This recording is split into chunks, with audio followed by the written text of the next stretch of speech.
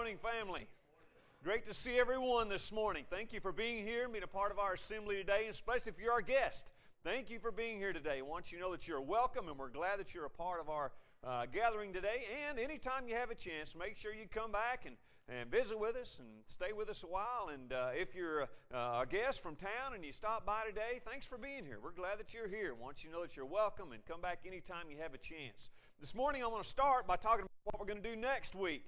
I know that's kind of strange, but next week is one of our big days that we have during our year. It's a time that we call it Friends and Family Day, but it's one of those times that we get to invite the people that are our family, physical family that we have out there, and also friends, people that you work with, people that you spend time with, people that are your friends. And we use this as an opportunity to say, hey, this is important to me, and I was wondering if you might come and be a part of it with me. And I know lots of you have invited a lot of people to come and be a part of that next week. So keep that in mind, and I hope that you've been praying about that every day at 1 o'clock. At least for a minute, that you be praying about that person that you, or people, could be more than one, that you are going to try to get to be a part of our assemblies on that day, Friends and Family Day. It's also Easter.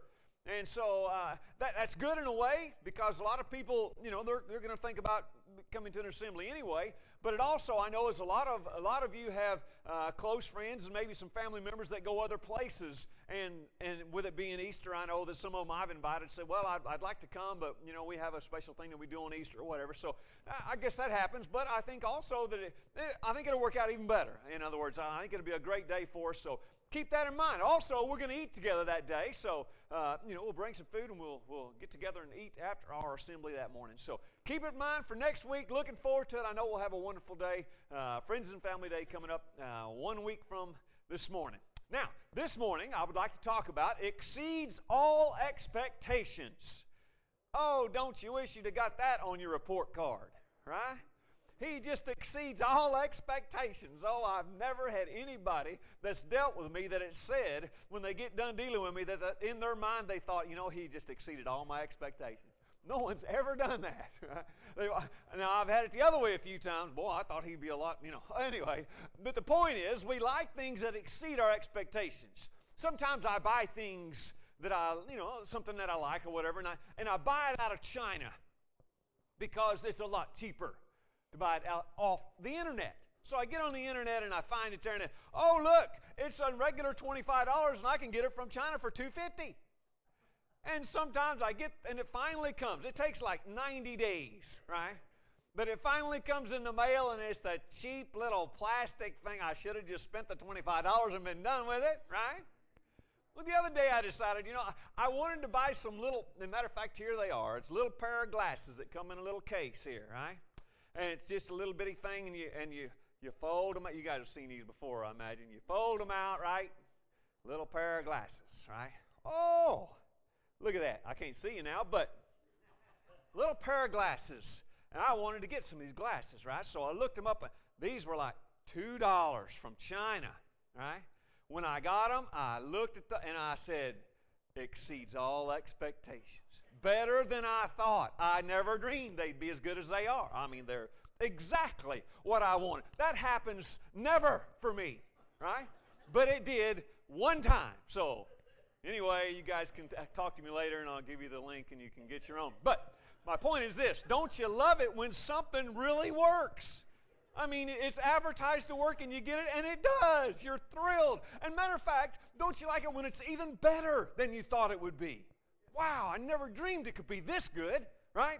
That's what I'd like to talk about this morning. And this morning I want to tell you that my lesson is going to be a little different, because it's all about praising God this morning, right? Because I serve a God that exceeds all expectations. I mean, what He does is beyond what I could even imagine to do. I'm reminded of the power that, and of course, there's just no way for us to, I don't know if we could ever put it into words. Explain to me God's power. Describe to me how powerful God is. Good luck with that. I don't think we could ever do that. I just, when you think about the power of God, it would exceed all expectations. But I want to focus on God's power in my life. What about there? Does it work there also? I'm reminded of this verse, and it was one that we read a few minutes ago. Ephesians chapter 3. Matter of fact, this week, as you go through your week, how about, maybe you do this every morning anyway, you read your Bible. You pull out your Bible and you read a certain verse or maybe a section of verses there. How about this week, when you get up in the morning, that you will turn over to Ephesians chapter 3 and read verses 20 and 21. Now to him who is able to do, and this version said, exceedingly abundantly beyond all that we could ask or imagine, according to his power that works in us. To him be the glory in the church and in his people and in Christ Jesus throughout all generations forever and ever. Amen. Now there's a powerful one for you. Reminds me that my God in my life exceeds all my expectations. Now, I thought this morning as I was getting ready, not this morning, but as I was getting this lesson together, some of you thought, well, you probably just got it together this morning. No, it was a few days ago. Anyway, I thought about the idea that sometimes in people's lives, they feel like God is not meeting their expectations of Him. The reason I think that happens is because they are expecting God to do something that He never said He would do. You see, sometimes when someone becomes a Christian, they feel like that they will have no more issues, no more problems, no more troubles in life. Our God never promised that. He never said, listen, give me your life, and I will promise you that you'll never have any relationship issues. You'll never have to struggle with any addictions. You'll never have to deal with death or dying family members. He never said any of those things. As a matter of fact, He does promise for His children that if you give Him your life, you will probably have persecution. People are not going to like what you say. That's what He promises. So what I'd like to just to express this morning is that God never promised things that sometimes people say, well, why isn't He doing for me? Why isn't He taking care of this issue in my life? He never said He was going to do that. But the things He does say He's going to do, not only does He do them, but He does them to exceed all expectations. I think about just the comfort I have in this life. Oh yeah, I got struggles, problems, troubles, family. Well, I mean, everybody's got things that go on, money, whatever. Stuff that happens in their life. But I noticed something about you Christian people. Doesn't get you down. Doesn't control your life. It doesn't make you depressed. If the stock market crashed today, nobody in this building would jump out the window. It's just not that big a deal to us, right? Oh, the way we can look at life changes when you're God's child. Because everything is temporary, and what God has provided for us, what He has given, not just heaven, but now forgiveness of sins that He offers us is a peace that passes all understanding. I'm thinking about what God has done for me, and it is immeasurably more than I could ever imagine. That's what God has done for me. When I think about God's power, I think about with God, you always get more than you expect. That goes both ways, by the way. Because when God says, I want you to give me your life, all right, love me. Well, how? Describe to me how I'm supposed to love God. Anybody want to do that? Love the Lord your God with all of your heart, all of your soul, all of your mind, all of your strength, exceedingly abundantly more, right? That's what God requests of us. But when we look at the way God looks at us, same thing. Exceedingly, abundantly, beyond. And I find that interesting, that phrase that's used there. Some versions translate it immeasurably more than all we could ask or imagine. But the idea would be, and it's interesting that sometimes in the Greek there are words that are used that really the English doesn't really have a word that kind of translates exactly. And that's why sometimes you might get a little different translation in different versions, that sort of thing. But in this particular case, they're trying to put into words something that goes beyond. All right? Immeasurably. You can't, there's just no way to measure. Exceedingly, abundantly, etc., etc. That would be the kind of thing. On and more, and then you can't put a limit on it, that sort of thing. That's the way that God's power is described in us. What a mighty God we serve. What a powerful God we serve. who not only, think about it, not only does He care about what's going on in your life today, but for everybody in this world. He knows what they're doing today. He knows what everybody has done. Everybody who has ever lived forever, that direction until when he began it all. But He also knows everyone who's going to live, however long that might be. Knows all of their life and cares about what's going on. He created it all, this massive universe that we live in. The power of God cannot be measured. It is too far beyond anything you can imagine. It goes beyond that. And He'll do the same thing. He'll use that same power in our lives. It might not be like you want it, right? That's where people say, well, I don't know. Why did He take... That's what happens, is if we don't focus on the things He said He was going to do. God's power working in us causes Paul to say things like this. I can do all things through Christ because He gives me strength. I don't know what's going on in your life today, but I do know this. Whatever it is, lean on God, trust in Him, put your faith in Him. Pray to Him, talk to Him, let Him in your life in such a way that He will work and do things that will change who you are. There is nothing you can't get through with God. Do you guys agree with that? You Christians, been a Christian for a long time? You agree with that? Right? There's nothing you can't get through if God's there. I can do all things. And matter of fact, that's what Paul's talking about, is issues, troubles, problems. I can get through it. I know I can do it because God is the one that gives me strength. His power is immeasurable. How about this? Somebody described to me God's love. Exceeds all expectations. How do you describe, matter of fact, isn't it interesting that when you think about love, at least John would say that God is love. So it's kind of hard to say, well, tell me about God's love when really God and love are the same thing. Because God is, He so personifies it that God is love. All about God is love. And so I'm going to be careful because there's no way I can put it into words. I thought about a few things because when I think about this love, it's really beyond what I can describe. What I know about love is something that my parents showed me as I was growing up. I saw that. I saw them interact with each other, so I learned about love in that way. I learned about love through watching people with one another, good friends, and the way that they handle things together. These are the ways that I learned about love. I learned about love through watching things on television. That kind of messed my view up. But my point is, as you went through life, your experiences have taught you what love is. And so when you say things like God is love, or God so loved the world that He gave His only Son, you see that we got to be careful, or our view of that love might be skewed because of our experiences.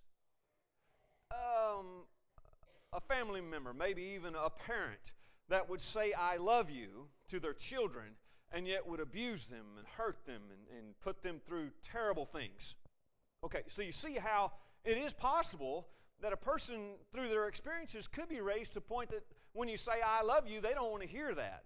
Wait a minute, that means, I don't like that. Okay, when I say those things, it causes, I think, at least in me, it causes me to be careful about how I use this phrase, well, God loves you. I got to be careful because some people hear that and they think, that's bad. Everybody that's ever said they love me has really been rough on me. Okay? When I talk about God's love, can you imagine the most, I got words that I put up there, powerful, pure, patient, perfect. I know that I'm falling short with anything that I might use to describe it, but if you could imagine the most powerful force, the purest feelings for people, for a person, if you can imagine the ultimate in patience, we're talking about perfect love, okay? And the reason I point that out is because that's what God has. That describes this love that is exceedingly, abundantly beyond anything we can ever imagine. That's the kind of love that our God has for us. Praise our God, because He loves us like that. And even if I don't understand love because of my upbringing, because of what I've been through, I can certainly look at God and say there's something different about this kind of love. This is a love that is sacrificial. This is a love that would give anything for me. It's a love that is also requires me to say, wait a minute, there's more than just saying I love you. I can't just say, well, God, I love you. No, I realize that there's more to it than that. When I say, God, I love you, that means that I give you everything. You control my life. I gladly am crucified with you, and now I just live for you. Oh, boy. But that's the kind of love God has for us, and that's the kind of love He expects. So I say these things just to say God's love is exceedingly, abundantly beyond. Think about this verse. This is in Romans chapter 8. I'm going to read a few verses there. And again, this might be one that you want to put on your list for reading in the mornings, but you've probably read it many times. It says something like this. Who shall separate us from the love of Christ? Trouble, that do it, or hardship, or maybe persecution, or I'm starving to death, or I have no clothes, people are trying to kill me. What, you think they could separate me from the love of Christ? Matter of fact, Paul is expressing here, he's referring actually to a quote when he says, we, for your sake, we face death all day long. We are considered to be sheep, to be slaughtered. That's the way we look at our lives. No. In all things, we are more than conquerors through Him who loved us. And he says that I'm convinced that there is not death or anything I do in life or angels or demons or anything that's present or anything that's in the future or anything else in all of creation will ever be able to separate us from the love of God that is in Christ Jesus our Lord. Isn't it interesting? As he goes through that list there is one thing that I notice that he doesn't say. In other words, what I'm beginning to see is there's only one thing that can separate me from the love of Christ. Me. I'm the only thing that can separate me from the love of Christ. And the weird thing is, He'll still love me. So, I'm not even separating that part. All I'm separating is me from Him. Because He's not the one that's leaving. I'm the one that's leaving. His love will still remain the same. The love of God is beyond description. Exceeds, we could check the mark. We could check the box, right? Exceeds expectations when you talk about the love of God. When I talk about this love that's beyond comprehension, I thought about this verse, right? Because of His great love for us, God, who is rich in mercy, made us alive with Christ even when we were dead in transgressions. The motivation of God's love says to us, sinners, people that would, if it weren't for Christ, would be nothing and have nothing and no hope. And yet He looks at those people and says, I love them so much, I'll die for them. I'll do anything so that they can be with me. God's love is more than just saying it, it's action.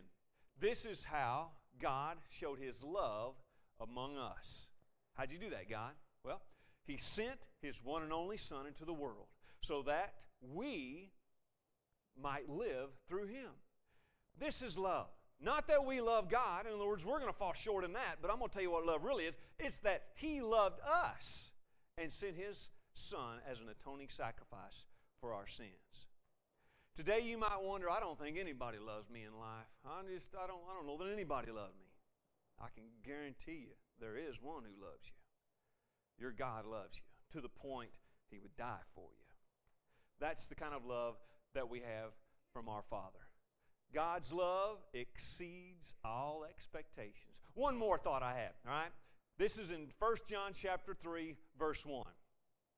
And, it's one of those that you can't just read by yourself, so you guys just read it with me, right? Here we go.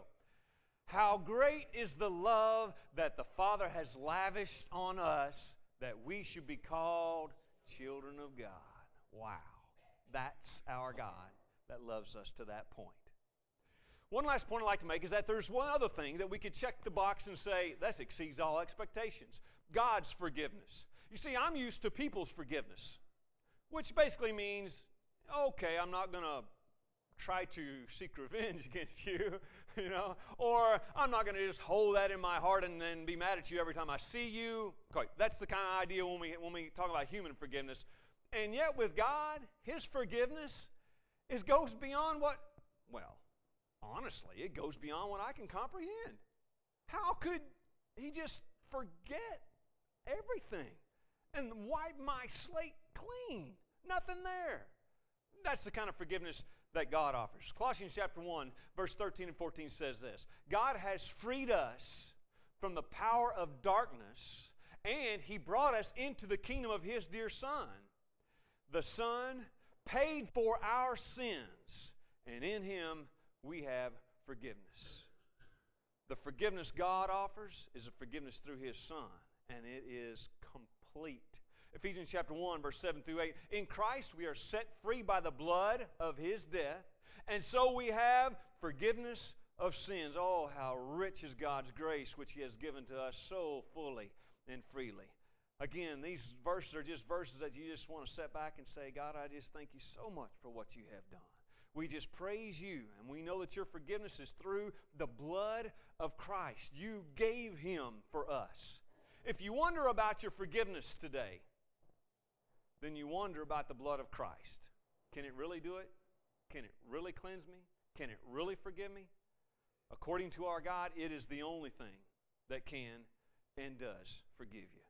That's the forgiveness that God offers. Another thing about that, though, when I talk about God's forgiveness, is that our God is the God of second chances.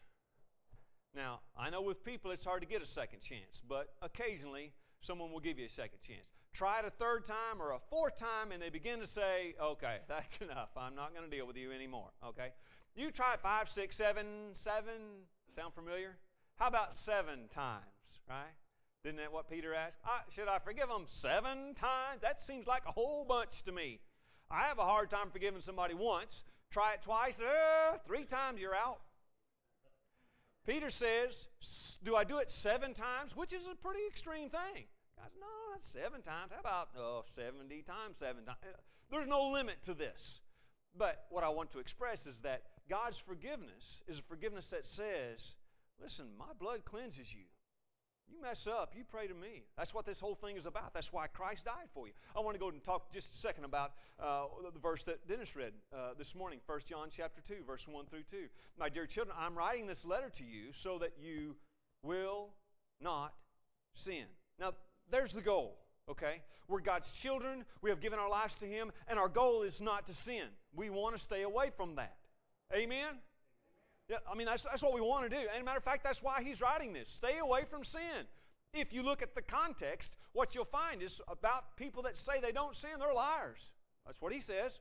He says, if they say they haven't sinned, they're lying to you, right?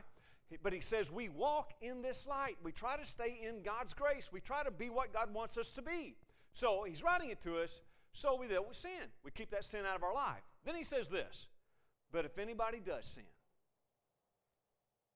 if that happens, we have a helper in the presence of the Father, Jesus Christ, the one who does what is right. He died in our place to take away our sins. Not our sins only, but all people. He died so that you could have the forgiveness of sins. So therefore, I want to encourage you. Try to live as God wants us to live. Let your heart be His. Direct your life in His paths.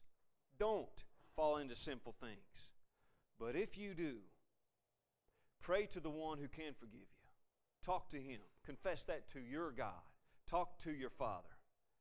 He says that the blood of Christ will cleanse you. So, I'm just saying, God is the God of second chances. And third. And fourth chances. And, okay, this is getting redundant. But you see my point. 70 times 7. That's why Christ died. His forgiveness is not limited like ours. His forgiveness exceeds all expectations. God's forgiveness also is the one who forgives completely. I want to close with this verse. I like it. Psalm chapter 103, verse 10 through 12 says this. He does not treat us as our sins deserve. Oh, aren't we thankful? Anybody agree with that? So glad He doesn't treat us as our sins deserve. Or He repay us according to our iniquities. He doesn't do that. For as high as the heavens are above the earth, so great is His love for those who fear Him. As far as the east is from the west, so far as He removed our transgressions from us. When God forgives, they're gone. Those sins are gone. They're not remembered. They're not held against. Forgiveness is complete with our God. Exceeds all expectations. Goes beyond what I can even comprehend. There are so many things about God that we could have lessons on, and we could talk about that. Exceeds all expectations. I can't put that into words. There's no way I can comprehend that. I'm too limited by being a human being, but wow, what I know about my God tells me that this is something that I need to be praising every day. That I need to give my life to because He has done everything for me. What a mighty God we serve. Amen?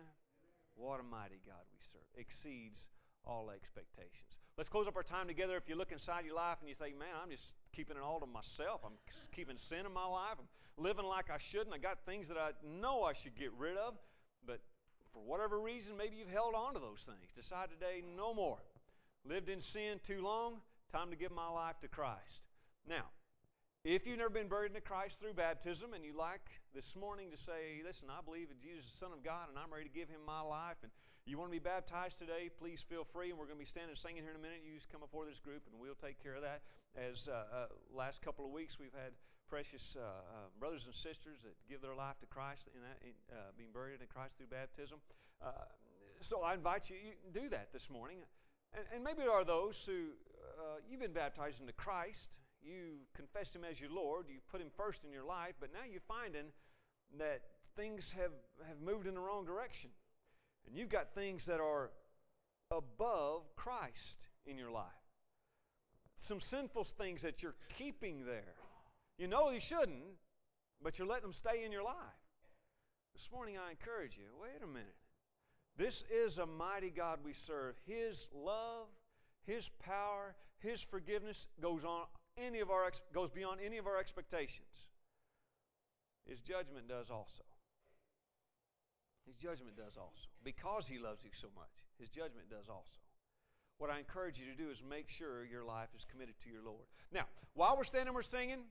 If you want to come before this group and say, listen, I've messed up and I've got some things in my life that I want my brothers and sisters to help me through, we'll do that. Never looking down on anybody. We'll do it together. We'll fight together. We'll cry together. Whatever it takes, we'll try to get each other and help each other through whatever you're going through. Or maybe there's just some things that you have in your life that you know shouldn't be there.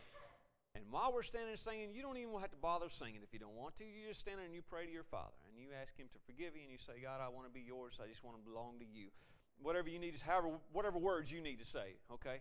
But let's make sure that we're everything our God wants us to be. Try your best, right? Let's try today, heart, soul, mind, and strength given to our Lord. If you look inside